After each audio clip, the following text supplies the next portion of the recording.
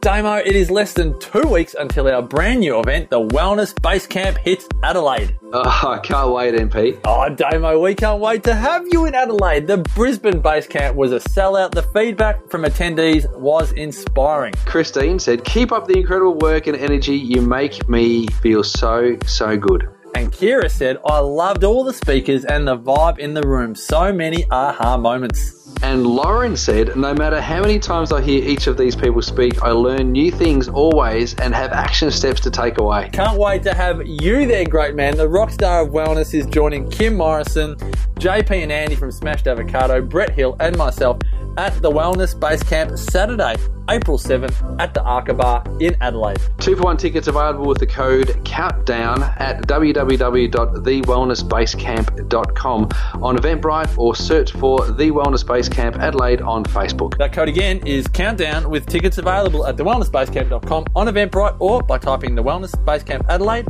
in Facebook.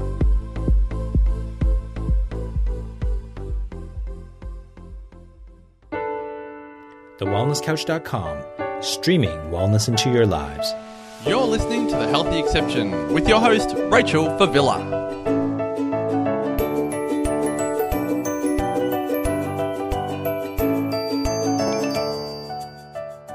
Hello, lovely ones, and welcome to The Healthy Exception, the podcast for teenagers choosing to be the healthy exception to the unhealthy rule. I'm your host, Rachel Favilla, and thank you so much for trusting me with your time and your ears today, and for tuning in.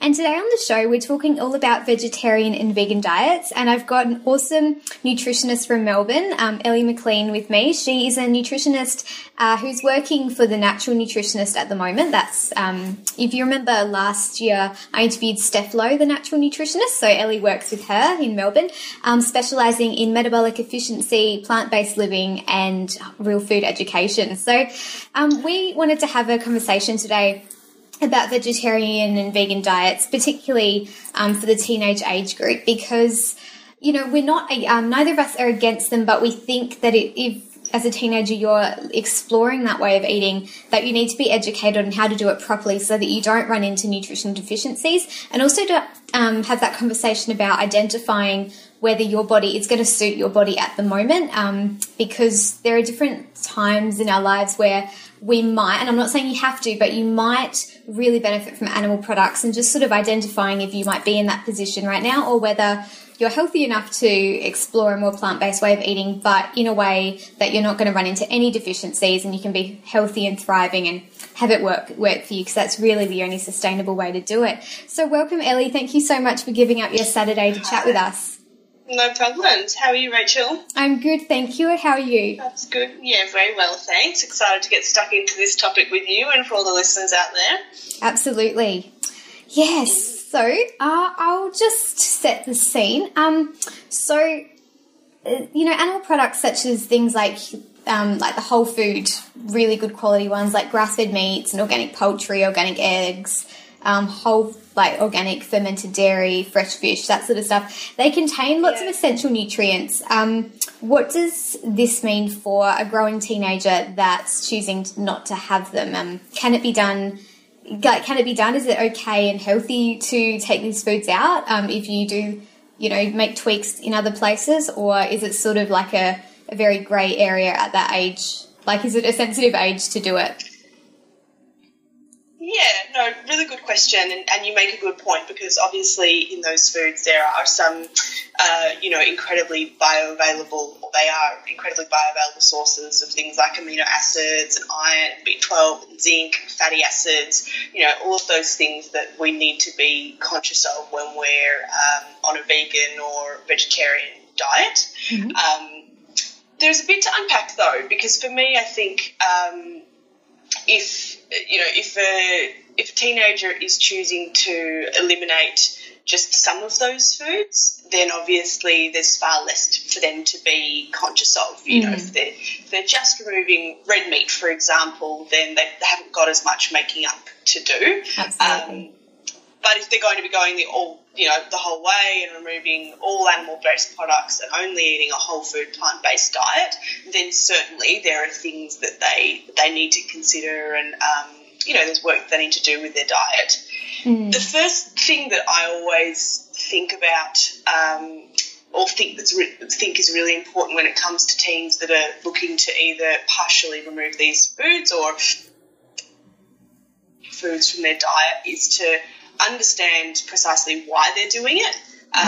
You know, a lot of people remove these foods for the sake of the environment or for the sake of food sustainability or their own health, or because they feel for the health of the animals. But I think we're seeing this emergence of people who are choosing to remove these foods from their diet as just, you know, a restrictive weight loss protocol or another form of eating disorder, or because it's seen as being popular at the moment. Yeah. And so people need to, I guess, be making the decision to remove these foods for the right reasons. And I say that because if somebody's got an unhealthy relationship with food and is therefore removing these food items as part of a restrictive diet, then they're the people who are going to be most susceptible to any sorts of deficiencies if they do end up removing these foods from their diet because they've already got an unhealthy relationship with food. Going back to teenagers in particular, like you said, obviously going through puberty, it's really important that we're focusing on supporting overall energy needs. We're focusing on iron levels, particularly in females, and also making sure that, you know, hormone production is maintained at the right rate. Yeah. You know, it's a period of high nutrient demand. You know, but I mean, all teenagers need to be conscious of what they're eating, not just vegans or vegetarians. Oh, of course. I think it's just that I guess there's even less wiggle room for them because, you know, like anyone obviously on a standard Australian diet with all the refined foods, it's not doing them that well. But if they're having like meat and stuff that, at least like you said, has the bioavailable B12 and iron and stuff, it's still like not going to be ideal, but I suppose they're less at risk of getting really sick as opposed to someone that's just, you know, eating maybe white bread and potato, you know, that sort of thing. But yeah, absolutely agree with that point. If somebody is removing those foods from their diet, then there are a couple of key things for people to consider. You know, if there's people out there listening who are like, you know, I'm thinking about removing these foods, what should be my next steps, or what do I need to think about? You know, the first thing is for those people is to start off by getting blood tests. You know, I know that some people are a little bit scared about getting blood tests, but I can't overstate the importance of getting blood tests right from the get-go. I usually won't work with vegans or vegetarians unless they've got blood tests there for us to work with in the early stages. And also making sure that you're getting blood tests done regularly, so, you know, ideally every 6 to 12 months, so that we can be aware of any deficiencies to begin with and therefore identify whether or not being vegan or vegetarian is actually ideal. But then also being able to pick up on changes that take place over a period of time. And at least then if we pick up on changes, you know, you might not be at a state of deficiency, but if we can see that things are not moving in the right direction, then we can make some educated decisions about supplements, diet, and, you know, make sure this person is going to be healthy. Absolutely. In terms of blood tests, some key things to look out for, or key things to get done or to ask your doctor for, is obviously a complete blood count, which is pretty standard. The other thing to get done is iron studies, so looking at both iron and ferritin. B12 is a key one, vitamin D, zinc, iodine.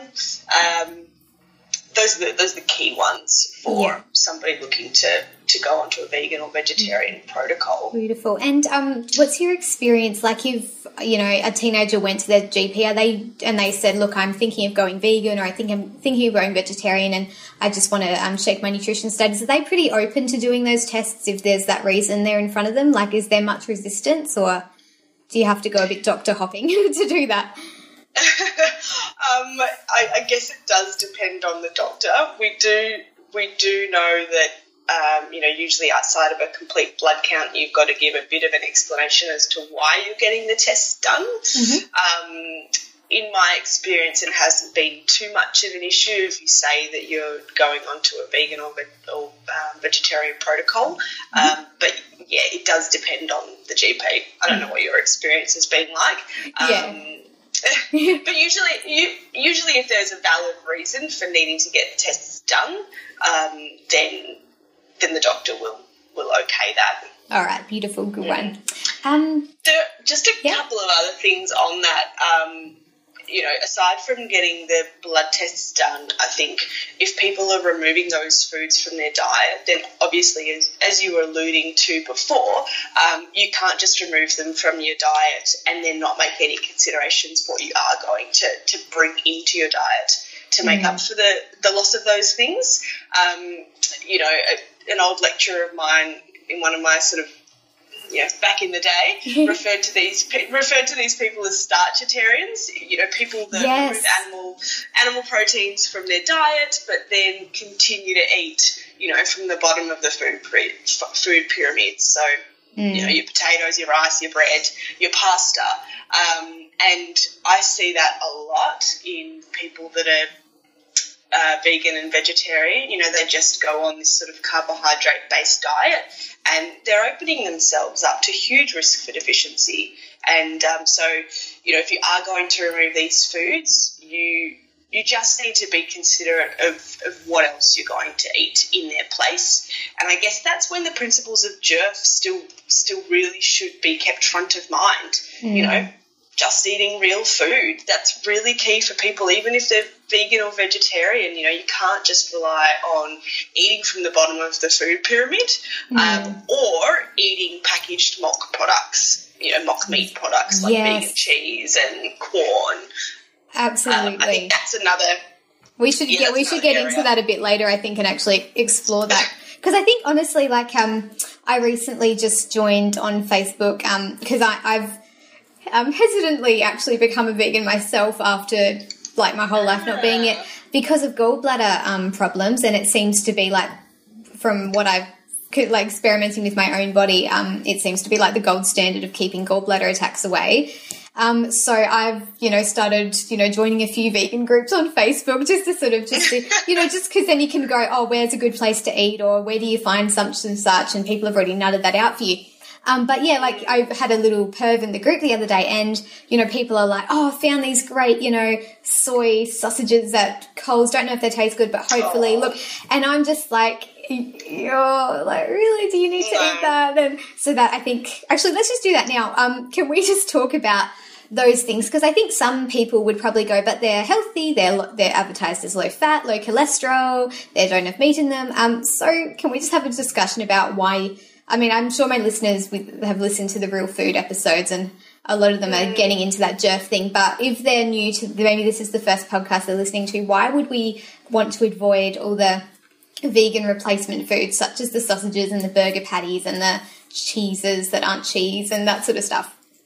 Yeah, I mean, I think it just comes down to that good old principle of GERF, just eating real food. And, we spend a lot educating the vast majority of people on the importance of just eating real food, and just because you're vegan or vegetarian and think that you're eating a lot of vegetables, you can't think that you're an exception to the rule and that you can continue to eat these packaged processed products. And that ultimately is what it comes down to. These foods are processed to the nth degree to get them to a point where they look a certain way, they form a certain way, they feel a certain way, just so that, you can feel like you're eating a sausage, for example. They've got preservatives in them. You just don't know what's in there. No, at the end of the day. I guess at the end of the day, that's the point. They've got numbers in the ingredients list as opposed to words and food.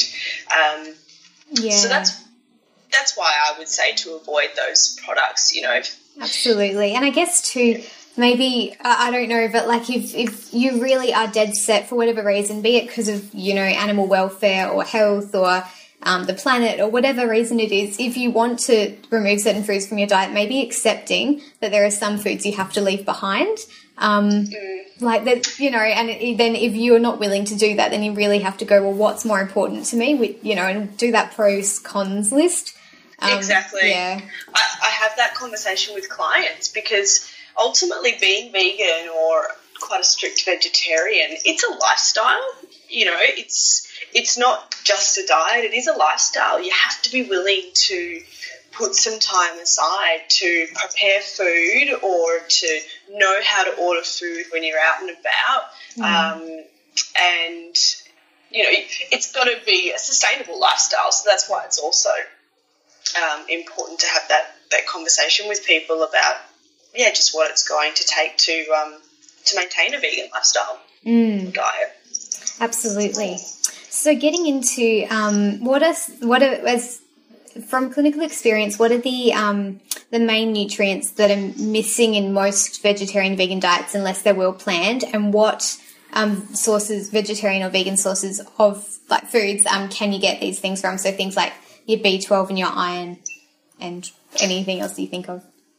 Yeah, for sure. So some key things to be, I guess we can look at it in two ways. There's things that I think vegans and vegetarians definitely need to be supplementing because they can't be obtained from the diet. And then there are other things that, I think there's a few misconceptions around what vegans and vegetarians are lacking in their diet. Yeah. So we can touch firstly on the supplements that people should be looking to. And like I said before, blood tests are really important because from blood tests you can understand precisely what an individual requires, and I prefer to use those to determine what supplements are required. But I think, you know, especially vegans, they're a little bit of an exception to the rule. And so B12 supplements are pretty much a non-negotiable. You know, B12 is really crucial for a lot of things: energy production, nervous system function, homocysteine metabolism, and DNA synthesis. Long story short, to the people listening, you don't want to be getting old without having enough B12. Yeah. But you can't consume B12 in a vegan or vegetarian diet. So that's what about spirulina? Is that an exception to a rule if you're willing to do that? Because I know that is very high in B12. I still don't. I personally don't see it as being an exception. I still would prefer to know that somebody's on a B12 supplement. Okay. I'm not convinced on spirulina. No, that's fine. I just thought I'd ask because I know it is quite high. So, yeah, no, that's good. Okay. And then omega-3s is the other one, which I think is key for vegans and vegetarians to be on. Obviously really important for heart health and for brain health. Omega-3s are, as you know, essential fatty acids, which means we must consume them in our diet. And as you'd also know, there are 3 different omega-3s. So we've got ALAs, which we can consume in a vegan or vegetarian diet. So a great source of those are chia seeds or walnuts. But then we've got the long-chain omega-3s, so EPA and DHA, and they can't be obtained from a plant-based diet.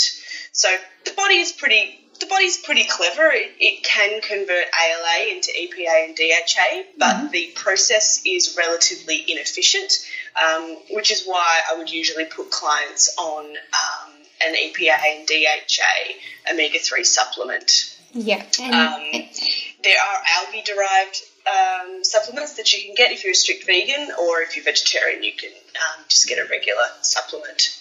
Beautiful. That was actually going to be my question. The third one that I would say is vitamin D, especially for vegans that live in places like sunny old Melbourne or not so sunny Melbourne. Yeah, and that's an interesting one because we can synthesize vitamin D in the skin. Obviously essential for calcium absorption, which needs to be maximised on a vegan protocol, energy production, metabolic health and cardiovascular function. And it essentially can't be obtained from a vegan diet. So unless you're out and exposed to the sun for a good 10 to 20 minutes a day between the hours of 10 a.m. and 3 p.m., then you do need to look at a vitamin D supplement. Okay, so that one would just depend on your location and your lifestyle, basically. It's one of those sorts of supplements. I'm really sorry. I'm having trouble hearing you. I don't know if you can hear me. No, I can hear you, but I think you're delayed because I've gone to jump in with a question and you've kept talking and I'm like, okay, I think there's like a time difference here. Can you hear me now? Or should we hang up and start again?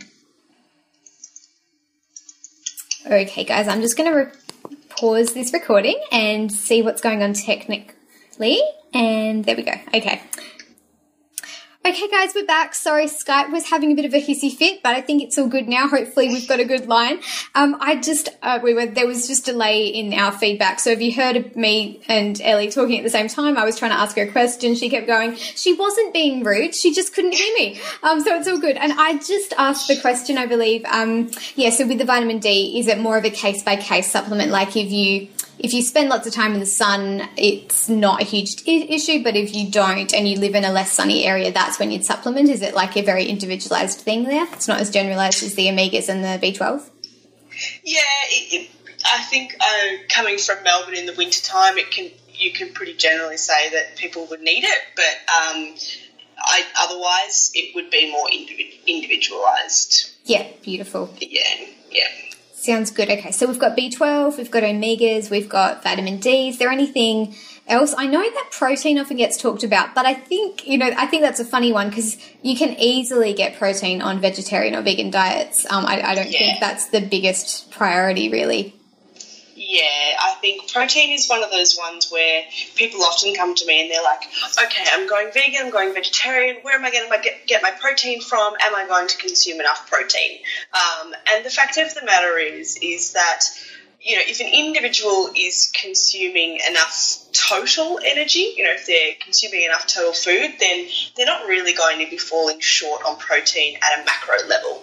You know, if you're aiming for, say, 20% protein in your diet, then it's not hard to fall short. But I think where people can fall short is when it comes down to the actual amino acid profile of their diet. And that's where we get confused between protein and amino acids. So amino acids obviously being the building blocks of proteins. There are 21 different amino acids. 9 of them are what we call essential, though, because we have to consume them in our diet. Now, there's what we call complete sources of amino acids, which is predominantly sort of meat-based proteins. There are complete sources of amino acids, or those essential amino acids that people on a plant-based diet can eat.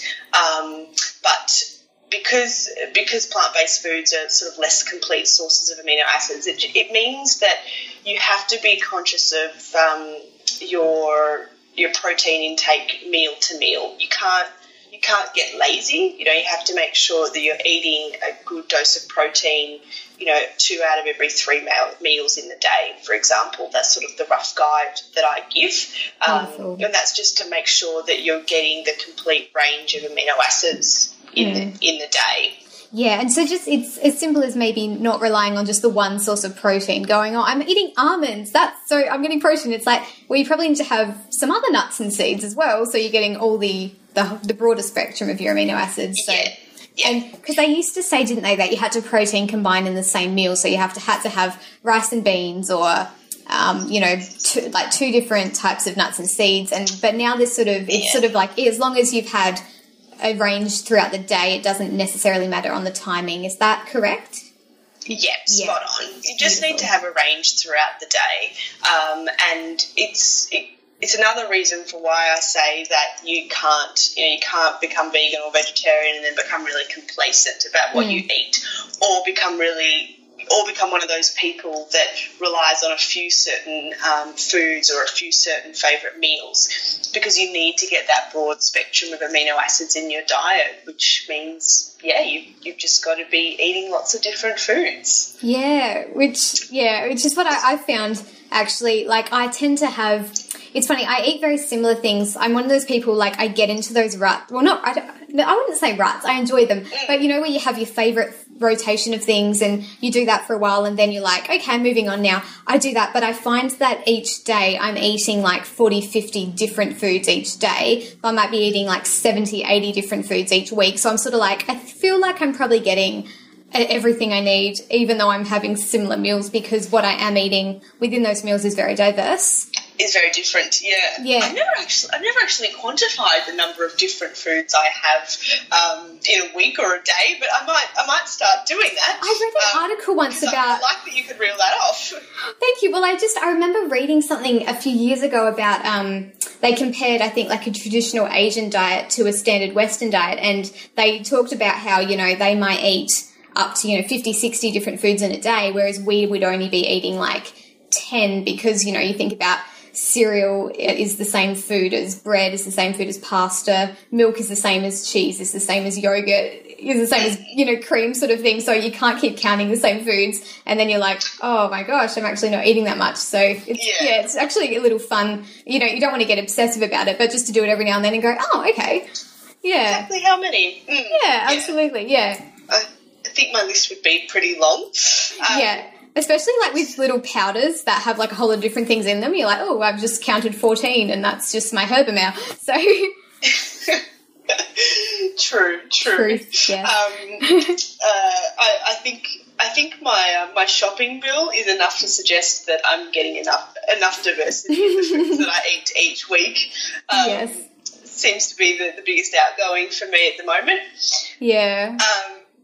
But did you want me to talk on a few key things that people can be including in their diet if they are looking at be vegan or vegetarian to make sure that they are getting that amino acid profile right? I would love that, and I'd love to. I just realised, I'm sure most people know, but I guess we should probably just clarify the difference between vegetarian and vegan, and maybe even just talk about the different types of vegetarians, just in case this is like a 101 episode for someone and they really don't know the difference between all the different labels. Yeah, definitely. You've got vegetarians, which are people that would usually be eating fish, eggs, dairy, and then you've got people on a whole food plant-based diet who would be eating only plant-based foods, so omitting the dairy, eggs and fish. Mm-hmm. And then I guess there's a little bit of difference between vegans and people on a whole food plant-based diet, because vegans are removing, or most vegans would not be buying leather products, leather bags, leather shoes, so that sort of thing. There's the dietary vegans and then the like full-on lifestyle vegans. Yeah. Absolutely. And then you've got your variations within the vegetarian space. Those that will eat chicken but not red meat. Those will eat eggs but not dairy. So yeah, absolutely. Like the lacto polo or the polo ovo or like all of I think there's so many titles. I just put them in the vegetarian bucket. Absolutely. Guys, there's an article on my blog, I think The Smarts About Plants, if you are interested, guys, and I think I've listed I've actually gone into detail and put all the specifications down if you're really that interested. Otherwise, please, so take it away. What about vegetarian and vegan sources to make sure they're getting the amino acid profile? That'd be great if you could do that. Yeah, so look, top of the list is tempeh and tofu. Mm-hmm. And I put those together, tempeh being fermented soybeans, and tofu being, a more processed form of soy. Yeah. I think they're fantastic because obviously they're high in protein, complete source of amino acids. It's about 20 grams of protein for every 100 grams of tempeh or tofu, slightly more in tempeh. Mm-hmm. So, like I said, they are a great source of protein. Yeah. They can really easily be substituted into meals. So, you can have a piece of tempeh, or you can make stir-fry tempeh. You can, you can make a lot out of these Or you can have beautiful burgers, or you can do like a scramble in the morning instead of eggs. You can use the silken tofu. Yes, for that? yeah. Yeah, There's so many things. Yeah. Tofu balls, which are, or tofu-based balls, which are really nice. And often you can use these foods and feed them to somebody who's not vegan or vegetarian, and they won't even know that. I find they won't really even know what they're eating. I find the trick is just to make sure there's lots of flavour in there. I think that's, like, I've had tofu when I've gone out to, like, vegetarian, vegan sort of places and gone, oh my gosh, this tastes so good, or I've bought like burgers at the health food store, but then I've gone somewhere where it was like literally plain tofu and it was gross. So I think it was just, and would you say just to be careful of the quality, like make sure it's non-GMO so you're not getting genetically modified soy, so going organic where possible? Would you? Yeah, definitely. I would say non-GMO, organic every time. Beautiful. That you're eating tempeh or tofu, for sure. Good one. I just wanted to put that in because I think there's soy and soy. Yes, definitely. I noticed that I've put tempeh and tofu, and I, like, in, my top list of foods is not soy milk. No. So, there's a difference. The other thing I would say, which I know is not very cool or sexy, but lots of green leafy vegetables, dark green leafy vegetables, they're really important, excellent source of phytonutrients, antioxidants. They're a prebiotic food, so they help to feed the good bacteria in our gut. And yes, believe it or not, they do contain protein. So broccoli and green leafy vegetables are up there. They're not a complete source of protein, so they don't contain all the essential amino acids, but in terms of being something that you should absolutely have in your diet, they should be towards the top of your list. Beautiful. Hemp seeds. Yes, and they're legal now. They're legal since April. Since April, okay. Sorry, I got really excited when I learnt that. I was like, I'm not breaking the law anymore. It's so good. Well, the last packet I bought did not look like a legal packet, but maybe that was an old cycle, because I don't know if you noticed, or other people out there listening have noticed, but they did package the packets, or they did cover up the labelling on the packets. So the last packet I bought said that it was hemp seed, I think body scrub. Yes, that's what they did at the Source Bulk Foods. And it's funny because I went there a few months ago and they still had, they're like written on the bin, for cosmetic purposes, wink, wink. And I bought some going, yeah, okay, wink, wink. And then I read in a magazine somewhere that they've been legal since April. I'm like, oh, you mean I'm not being like all rebel and cool? Like I'm actually just like being a legal citizen? Like, oh well. But at least now I can recommend them to people without, it being like the whole raw milk thing. So that's kind of good. Yeah. Vegans gone wild no longer. I know. We're just like everyone else now. Shame. So straighty 180 eating their legal hemp seeds. Yeah. Sorry, anyway, talk about how good they are instead of... But a source of all of the essential amino acids, a great source of omega-3s, a really great source of protein overall. You can pretty much get a third of your protein needs in a day from just having a serve of it. So it's really easy to build into your morning smoothie or to have on a snack on its own. Or if you want to go that extra mile, you can, make your own hemp milk out of hemp seeds. Absolutely. I put it into nut butters with just like, macadamias or cashews, and it's really nice. And then it's just boosting the protein content. Ooh, okay. I've got to try that. I haven't tried that. Yes. But yes, certainly you could put it into, like, if you make bliss balls, that sort of thing, you can put it in there. Even if you bake and you make slices, you could pop it in there. Yeah, it's just awesome. And they're so cute that you can just garnish them on anything, really. It's like, beautiful little foods. think I'm preaching to the converted here when it comes to hemp seed then. Oh, yeah, sorry. Not at all.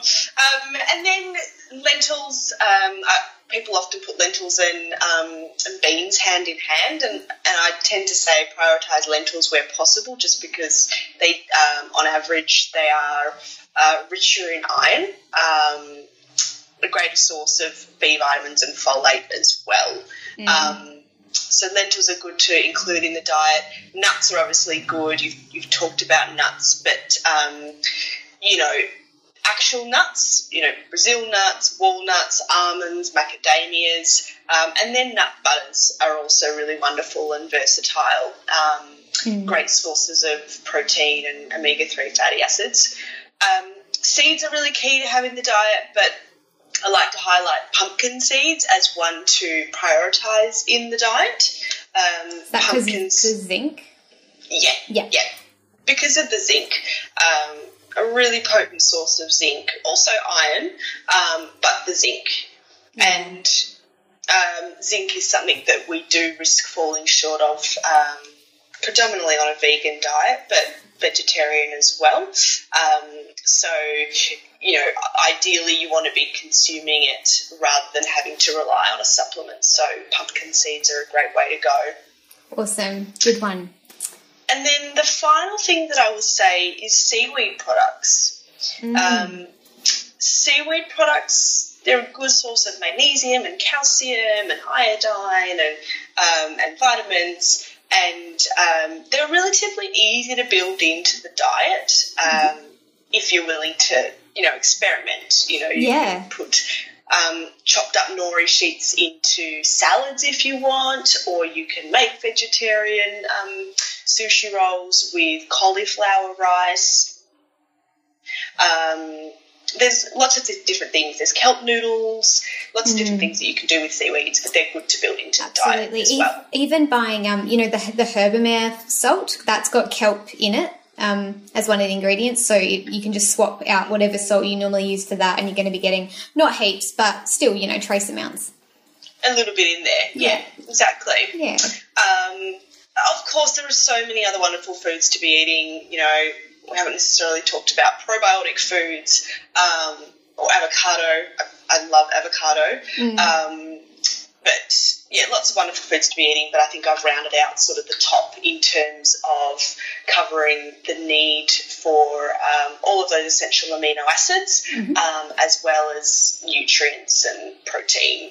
Beautiful. Would it be okay if I added just one that you didn't mention, just for my listeners' benefit, not because your list wasn't good enough, but just while we're on that topic? Yes. Thank you. Inca inchi seeds are, not many people have heard of them, and they're not from Australia. You have to order them online. I get mine from changinghabits.com.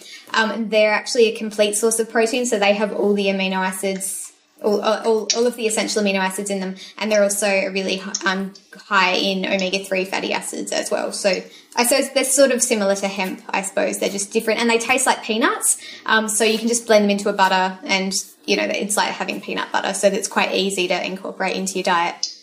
Which seeds did you say? Sorry, it just sort of buzzed out. No, that's okay. Inca inchi, so INCAINCHI. Inca inchi. Maybe give that one a Google. Yeah. Haven't got them before. Nice. Thank you for educating. No, that's okay. And it wasn't, sorry, I wasn't trying to step on your toes. I know you're the expert on this particular call, but I'm just like, I'm really obsessed with them. I want to tell people about them. Yeah. Trying to think. That was really good, that list. Did you have something you were going to go on to, or do you want me to ask another question? No, go for it. Ask another question. Okay.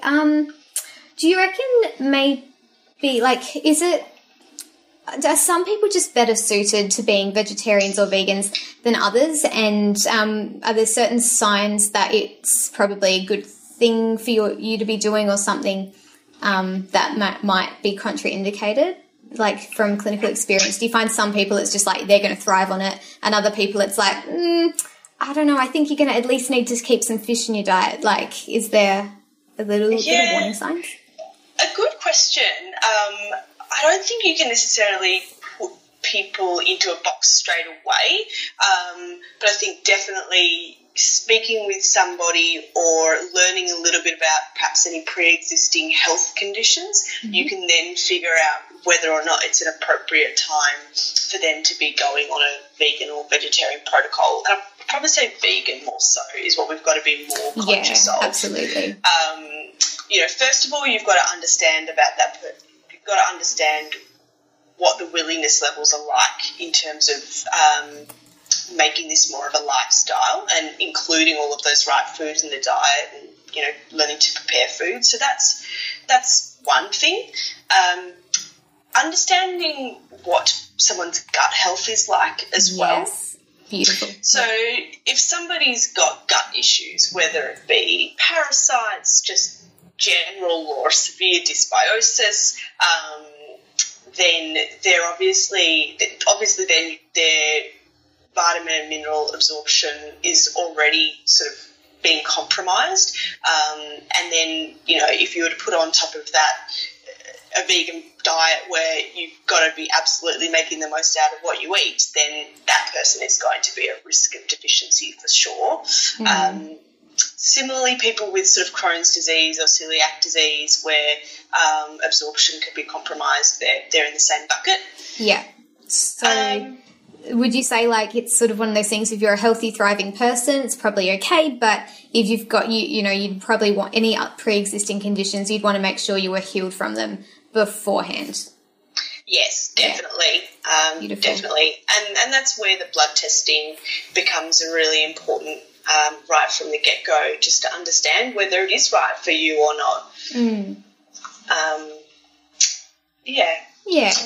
And I guess too, just I suppose a lot of the I remember wanting so badly to be a vegetarian or vegan, but my body was just not in a position to handle it, and I had to get into that headset of accepting that I'll have the highest quality, most ethical, as ethical as animal products can be, sources until I'm better. And, I was okay with that. I was like, I'm doing the best I can and I need this. Like, I'm not going to be doing anyone any favours by going vegetarian or vegan at the moment. And that took a while to get comfortable with. I remember my mum was basically the one that said that. And I was like, oh, mate, no, I need to do this now. It's not okay.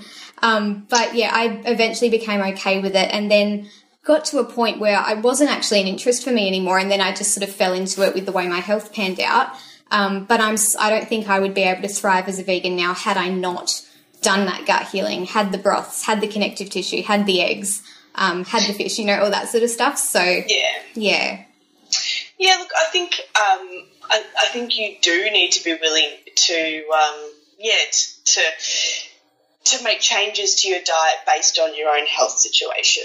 And similar to you, I actually found out that I had parasites after being on a vegan protocol for quite a while. I found out that I had parasites and that I wasn't able to absorb things like iron effectively, or it was affecting that. And so I had to change up my diet in order to improve my own health. And like you, that was quite a difficult choice for me to make, but I knew that I had to do it.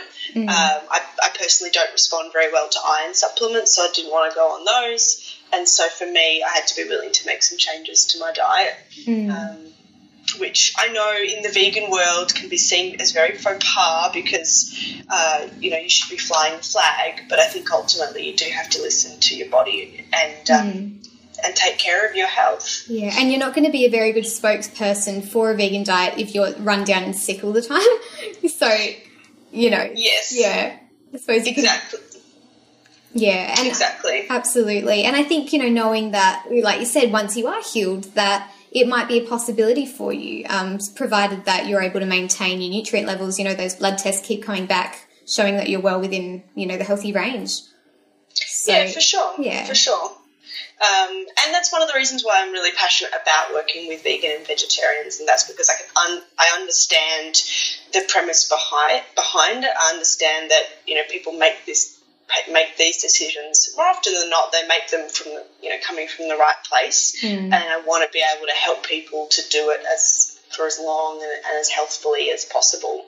Yeah, that's beautiful, and I think that's That's just really great that you do that, because I think that a lot of practitioners, and not to name names or anything, but I think some have their own dietary biases, and they either think, yep, it's a good idea, or no, and they try and counsel people out of it, or they impose judgments, and they don't step into that person's shoes. So I love that you're like, no, I understand it, and I work with that, and I use my own experience. I think that's really awesome. So I'd recommend to anyone, if they're wanting to help with this, to see someone like you, or someone like either you. Do you do Skype consults?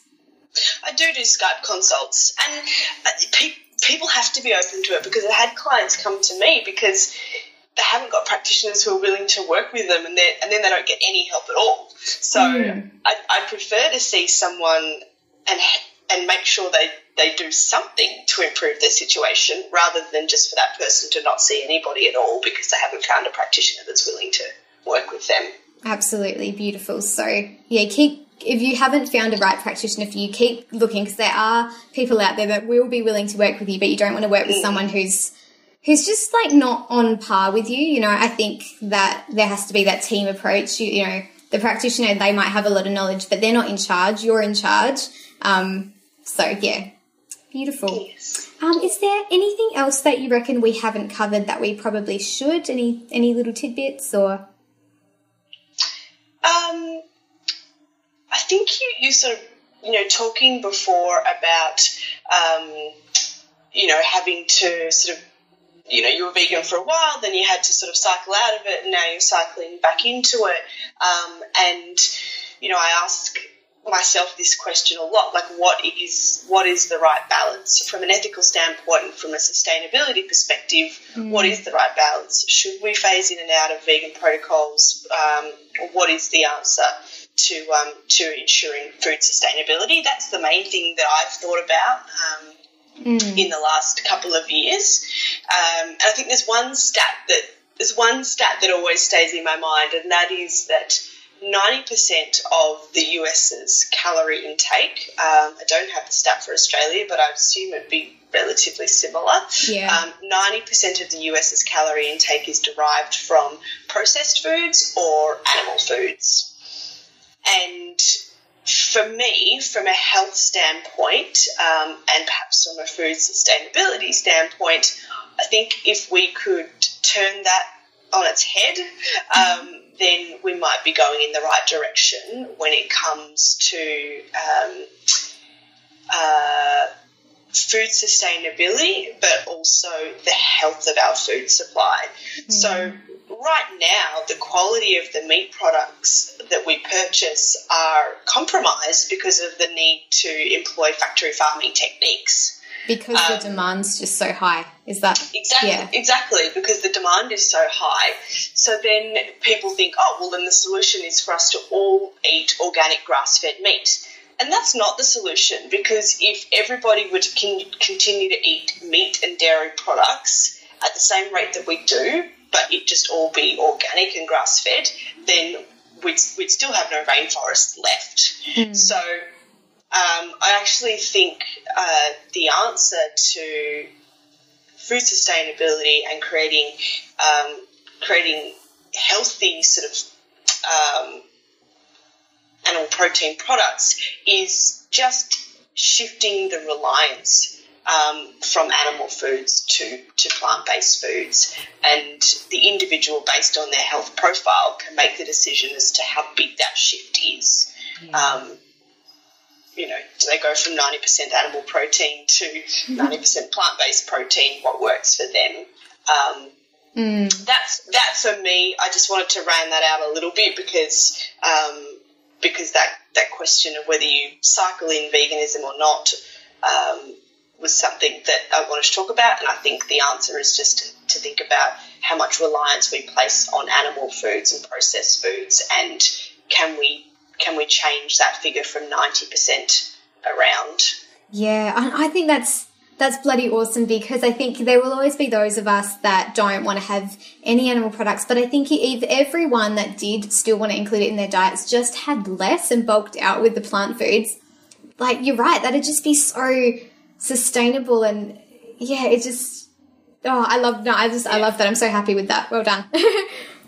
Best perspective, I think. And, that, you know, that's not threatening, I don't think. It's not then going, you have to do all or nothing, or it's a sin to eat an egg, or it's a sin to eat a piece of fish. It's like wrong and it's never okay. It's just sort of like, but, you know, what quantity are you having it with? What size is it compared to the veggies on your plate? And sometimes that's as far as you need to go. And if you are one of those people that, you know, you're not well and you need to do that, that's a great way to do it. Just because you're not well, it doesn't mean you have to, like you said, to be having the 90% animal products to get you nutrition. It can still very much be that 90-10 or 80-20 rule in terms of ratios. It's just, Yeah, exactly.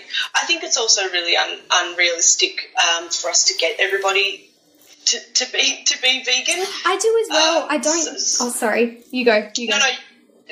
I'm just sort of saying. So that's why I think there has to be another way of looking at it, because we're not going to get everybody to be vegan, and even getting people to eat 90% of their diet plant-based would be an incredible thing to work towards. It would be far more achievable.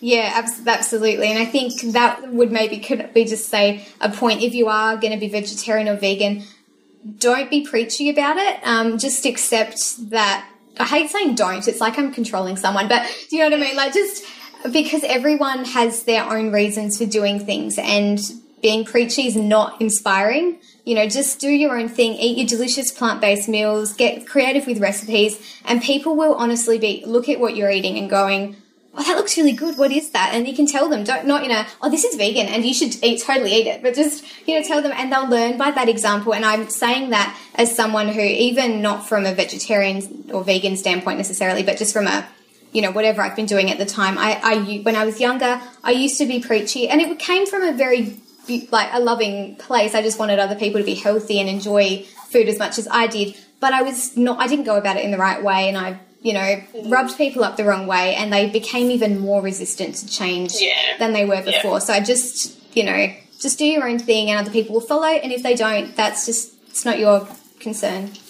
Absolutely. Beautiful. Well, thank you so much, Elly, for coming on today. It's been a good chat, and I think we've covered a lot of really good points and given people a good amount to think about. And, I love that you kept coming back to, what reasons are you doing it for, and getting straight on those before just jumping onto something because it's, trending on Instagram or Pinterest or something like that. Yeah, good. I'm glad you think that, and I hope people are listening who have been thinking about whether or not to eat animal products anymore, or wondering whether they should still be a vegan. I hope it's given them some good things to think about. Yeah, beautiful. Okay, well, thank you. I'll hit the recording off now, and I'll do the ending myself so that you can brush off. So, yeah, thanks for coming on. Thank you. No worries. I assume you're not recording anymore. Okay, guys, it's just me now. I just wanted to let Elly go because she had somewhere she had to be, and I thought, well, she doesn't need to stick around while I tell you about the Facebook page and whatnot. So I hope you've enjoyed this podcast, that no matter what side of the fence you're on, that it's just given you, some things to think about. Like, if you're thinking, do I need to go vegetarian or vegan, remembering just to get your why sorted out. Why are you doing it? If it's for a really good reason with a lot of heart, you're doing it for your health, because you just feel better when you eat that way. You're doing it because you just, even if you do thrive on animal products, they don't sit well in your tummy because you can't get past the fact that you're eating a dead animal or anything like that, or you're doing it for a sustainability point of view, fantastic. If you're doing it for a more aesthetic, you want to be trendy, you want to be like your friends, maybe just going back to the drawing board and really sitting with those feelings and going, is that the best reason to make a dramatic change to my diet? And if it's still something you want to do, listen to this podcast a few times, make some notes, and make sure that you're going to be, getting your blood tests, keeping an eye on that, having the wide variety of foods that you need to make up for those nutrients. Obviously you need to be more on point if you're vegan and not having any animal products. If you're a vegetarian, but you're still happy to have, some good quality fermented dairies. So, some organic, full fat, natural yogurt, and eggs. If you're okay eating a bit of fish, being a pescatarian, you're virtually not, as long as you're eating lots of green veggies, you're probably not going to run into any nutritional deficiencies. It is more so the vegan, diets where there tends to be just you can certainly do it well, but you just need to be more conscientious. So I hope that, it's given you time to think about your why, to get clear on what you need to do, that it's not as simple as, I've just taken these foods out. It's like you really need to change, like Elly said, and I loved that point, changing your lifestyle. Getting used to the fact that you're not going to necessarily be able to eat out at anywhere you go. You might need to think in advance. You might need to pack things. You're going to have to do a lot more cooking and grocery shopping, because you're going to have to do a lot more prepping of your own food. All of that, that point that we talked about at the start, about not relying on those vegan replacement foods, like the tofu sausages that are really processed, or the soy cheeses and stuff. If you really are hankering for a lasagna or a burger or, something like that, there are so many fantastic recipes online. You can buy recipe books, you can buy ebooks that have, burgers made from lentils and sweet potato or chickpeas or something. You can totally do that. Same with, cakes. You can easily make cakes and breads and biscuits and that sort of stuff from whole food ingredients, just without the animal products. So go for those options. Make things from scratch rather than relying on packet foods. And if you are going to get packet foods, remember the basic rule that we always talk about and come back to is just reading the ingredient list and going, is this made from whole foods? Do I understand what is in this? Can I understand sort of how it got to being like this? So as an example, a vegan food that I eat that would technically be considered processed, but it's really healthy still, is black bean noodles. So it's literally made from dried black beans that have been sort of made into a flour and then made into a pasta, and it's 100% black bean flour. There is nothing else in it. I'm okay eating that because it's one single ingredient and it makes sense to me how it was made. So that's your rule of thumb there. Other than that, I'm sure you can make your own summaries if you go back and take notes and, get all the take-homes. So we're very grateful that Elly gave up her time to speak with us today. If you haven't already, please subscribe to this show on iTunes so that it automatically downloads for you. That way it'll automatically download for you each fortnight when it comes out, so you don't even have to think about it. You'll just get a little reminder on your device going, you have a new episode available. If you haven't already, please head on over to Facebook or just use your Facebook app. I think that's what most people use these days on their phone, and search for Real Soup for the Real Soul, or of course you can just go on the internet and it's all the w's.facebook.com/Real Soup for the Real Soul. That's the Facebook page for both my blog and for this podcast. I'm regularly posting content, not always my content. I love sharing the content of other bloggers, so other people's recipes, other people's posts if I think they're really good sources of information, because I'm like, sharing is caring. I don't have all the answers. I don't have all the information, so let's, outsource and get, in the process, let you know of other people that are spreading a very similar message that you might want to check out as well. And I've been doing lots of videos lately, very similar to podcasts except shorter. So I'm just picking a topic, running with it for several minutes, and I'm just finding that that's it's fun, it's engaging, you're learning a bit. I feel like I get to you get to know me a bit better than that. I think it's nice to be able to get to know the people you're following, because we might never meet in person, but at least you feel like you know me, you feel like we're friends. That's what I go for with both my Facebook page and this podcast and the blog. Just want it to be one big happy family. What else? If you particularly liked this episode, please leave a comment. Obviously comment about any podcast, any blog, anything, like any feedback you want to give me. You can always comment, post something on the Facebook page, send me a private message. But in particular, this episode, because it was actually Elly's first ever podcast. She's never been on a podcast before. So if you loved her and you thought, she spoke well, just, give a little comment like, good job, Elly, well done. And, I'll tag her and, then it'll just make her feel good. So if you liked it, just, reach out, let her know. I will shush now and let you get on with your day. Thank you so much for listening. I really value you. Like I say at the start, I really appreciate you trusting me with your time and your ears and giving up your time, not giving up, but for using your time to listen to this podcast and educate yourself. I do this for you, and the fact that you listen is very humbling, so thank you. Alrighty, I'll catch you next fortnight with another great episode. Bye, lovely ones. Take care. This has been a production of TheWellnessCouch.com. Check us out on Facebook and join in the conversation on Facebook.com/The Wellness Couch. Subscribe to each show on iTunes and check us out on Twitter. The Wellness Couch, streaming wellness into your lives. Whilst the Wellness Couch presenter endeavor to provide accurate and helpful information to their listeners, these podcasts cannot take into account individual circumstances and are not intended to be a substitute for health and medical advice from a qualified health professional. You should always seek the advice of a qualified health professional before acting on any of the information provided by any of the Wellness Couch podcasts.